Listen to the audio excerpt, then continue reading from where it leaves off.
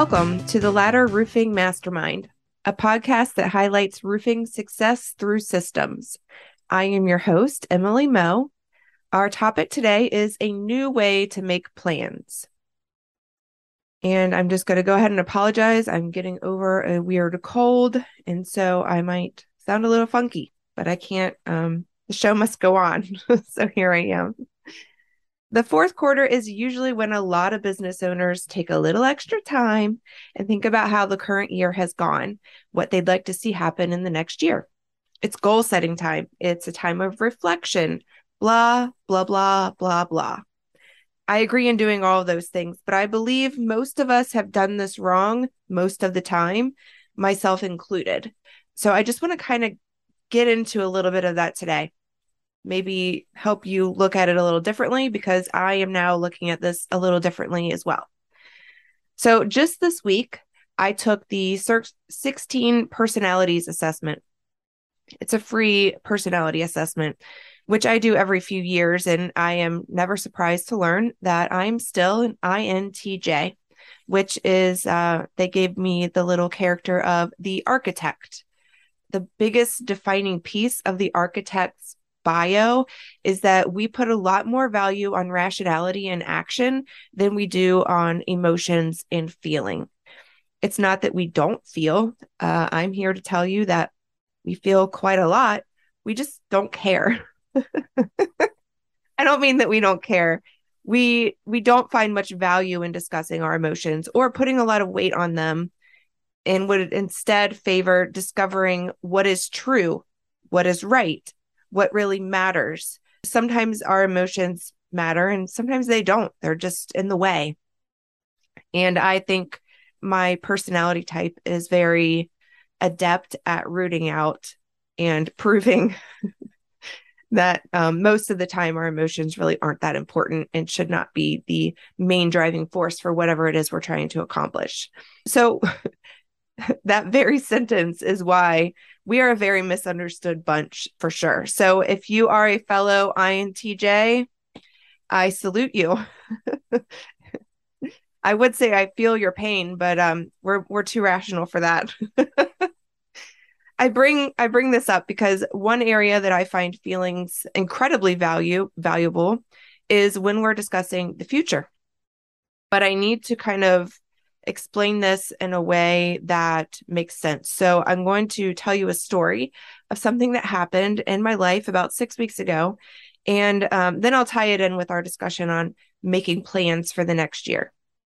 So just bear with me for a minute. I have two daughters. One just turned 12 and the other is about to turn 10 next month. I've told them for years now that when they turn 13, we are going to take a mother-daughter trip somewhere fun, just the two of us. I think it'll be a fun tradition, and I plan to find ways of making it a memorable and meaningful experience for her and me, obviously. Anyway, I was discussing this with the mother of one of my 12-year-old's friends, and she has the same idea for her daughter, which was kind of cool. So we're talking about it. Her daughter's birthday is actually the day after my daughter's birthday. And her daughter was telling her she wanted to spend her trip in New York City. And I was telling her that my daughter has really expensive taste and had originally asked if we could go to Greece. We've never been there. That's not a typical vacation for us. So this friend suggested we make it a double mother-daughter trip. And so we talked about that some more and decided to go for it, especially since their birthdays are just a day apart. And we decided to make it a cruise to the Bahamas. I hopped online. I found a great deal on a cruise that leaves port the same week as the girls' 13th birthdays next year. And without a thought, secured our tickets, all four of them. Later that night, I thought more about it and I realized a few things about this moment in time. Number one, my mother never took me on a trip like this. In fact, I've never been on a cruise in my entire life, and certainly never anywhere with just me and mom. Never where I was the center of attention. And so I'm not complaining and saying that my mother didn't love me. She did, and she does. But this was not an experience that I would have ever thought even possible to dream about as a child. Like that's not the culture. That's just not what our family did or was about. So I'm just kind of having this moment of thinking like, oh, well, this is new, right? Number two, I am now the type of person who's able to plan a vacation 1 year in advance, pay for it without anxiety, with no worry about the financial aspect at all. It was not even much of a thought. And I had actual joy in my heart to do it. It was just a real experience of like, whoa, again, this is new. This is a different experience, a different level. Number three, when I began to think about what sort of childhood this is providing my daughter, I felt some pride in knowing that I'm giving her more connection, more intention than I received from my mother. And that I think is good, you know. We aren't going to live like the Kardashians on these vacations, but my thought and intention really is just all about the time that we'll be spending together, the experiences that we'll share. And I felt some real pride in being able to provide that and do it without worry and stress, just with full presence with my daughter on these trips, which is the whole point, really. But then I started to feel some fear right behind those thoughts of pride. What sort of adult does a girl like this grow up to be? I don't know. I've not had the experience of being a girl who is treated in this way and growing up with parents that prioritize the things that I prioritize. I don't know what that experience looks like, and I don't know what that experience is going to result in. I'm continuing to unpack all of this, but I only bring up that fear and questioning aspect of it because I just want to be fully transparent. This personal development journey that I'm on, that I hope you're on too, does give us these amazing positive aha moments. And oftentimes it is accompanied by discomfort and some fear and doubt and all that stuff. So I just wanted to mention it because it needs to be unpacked and looked at more closely. And I'm doing that. I'm not going to do that on this podcast episode, but I am going to just call it out. So that's just full transparency. I want to make sure that's communicated as well. With every new level of growth or achievement comes the questions and doubts and fear because, well, I'm an architect working without a blueprint in most cases. Okay, so the very next day after that vacation planning, like literally less than 24 hours later, I found myself in a meeting with an estate attorney discussing the setup of our family trust. We were going over some of the obvious things like who do we want to appoint as trustees? Who will we leave in charge of our medical decisions if one or both of us are incapacitated or unable to make those decisions? Some will questions like if I should pass before my children are of age, who gets them? Who's going to handle our affairs? What are some of the rules in making future decisions for this trust once my husband and I are gone? Now, number one, my husband was mainly part of this conversation to be a good sport. He was providing his opinion to make as little fuss and to keep things as simple as possible. Probably because he doesn't see the future the same as I do, at least not yet. So he's still like, I don't know why we're here, but sure, let's do this, this, and that because it sounds simple. And that's good. We need that. And he'll get to where I am in these thoughts, hopefully soon. But number two, as we're having this discussion, the thought popped into my head, people like me don't have trusts. People like me just work hard. Having something to show for it has never been a thing. People like me just work hard, have little to show for it, and never have to worry about actually protecting it. Who do I think I am building protections for these results of my hard work? And like, it was so strange because I had the thought and then I recognized immediately that I had that thought. But then number three, I remembered I've heard my coach, Ed Milet, say this 100 times. Every wealthy and financially secure family has not always been that way. At some point in their history, someone had to come along and change the trajectory of that family's future and culture. Every wealthy family you can name had the one who changed it all. And I am the one. for my family. No one is going to do it for me. No one's going to do it for them, for the present and future of my family. So I have to be the one, and I'm willing to be the one.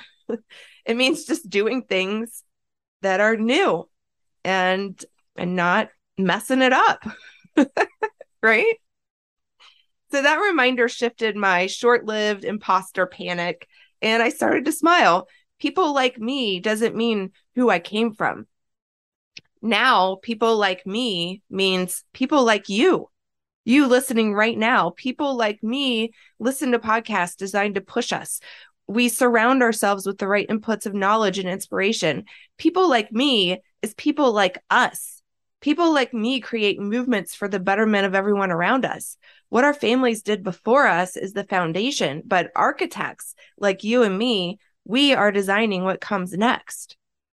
So, how do these two events in my life correlate to planning for the next year? Easy. I've discovered the importance of recognizing these moments when they are happening. These were two very important moments in my life and just happened to be right behind each other. But I want to have more of them. These moments were proof to me that I'm growing. They were evidence that the work I put in 3 years ago has something to show for it today. So I'm going to start my planning of 2023 with the question, how do I want to feel? I know it's insane for someone like me, an INTJ, an architect who really doesn't value emotions more than most things, to make my priority for planning the results of the next year about feelings. But here we are. How do you want to feel in 2023? I don't mean every day, because that is literally a choice that you will make every day, how you're going to feel that day. But I better plan my year to deliver a handful of these moments where it stops me in my tracks, like it did, I don't know, 4 or 6 weeks ago.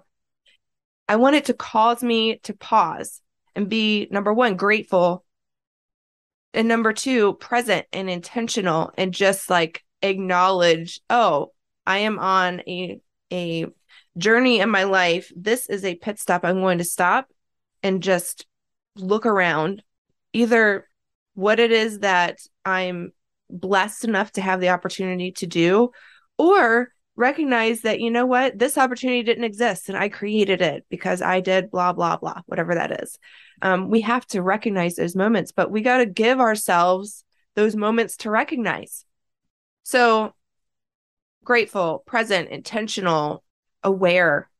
What can I do this week that will bring me to a pause in Q1 of next year and recognize, oh, this is new. What can you do? What if we didn't go straight for the increased sales 5% crap? What if we made our experience of the achievement feel different? I think people like me could really change some lives if this was our new mode of what our achievements look and felt like. What do you think? I'm going to leave you with those thoughts. I want you to really think them through. And then I want to hear from you. So as always, I would love to hear from our community about this episode. And what ways are you being challenged by making plans? Was this helpful? Do you think I am out there? Sometimes I am, but I've been thinking about this and communicating the happenings of that those 2 days for the last 6 weeks. And the more I think about it, the more true and right it seems. So that's why I decided to share it with you today. Thank you. Thank you so much for listening today. You know I meant it when I said I'm creating a movement. If you're interested in joining that movement, please go to theladder.phonesites.com. Let's put our heads together. And remember, I can't be your business BFF without hearing from you. So please send me some feedback. You can email podcast@ladderroofing.com and find me on Instagram at EmilyMo_CFO. Help me grow this community by reviewing and sharing the show. And until next time, my friends, peace and profits.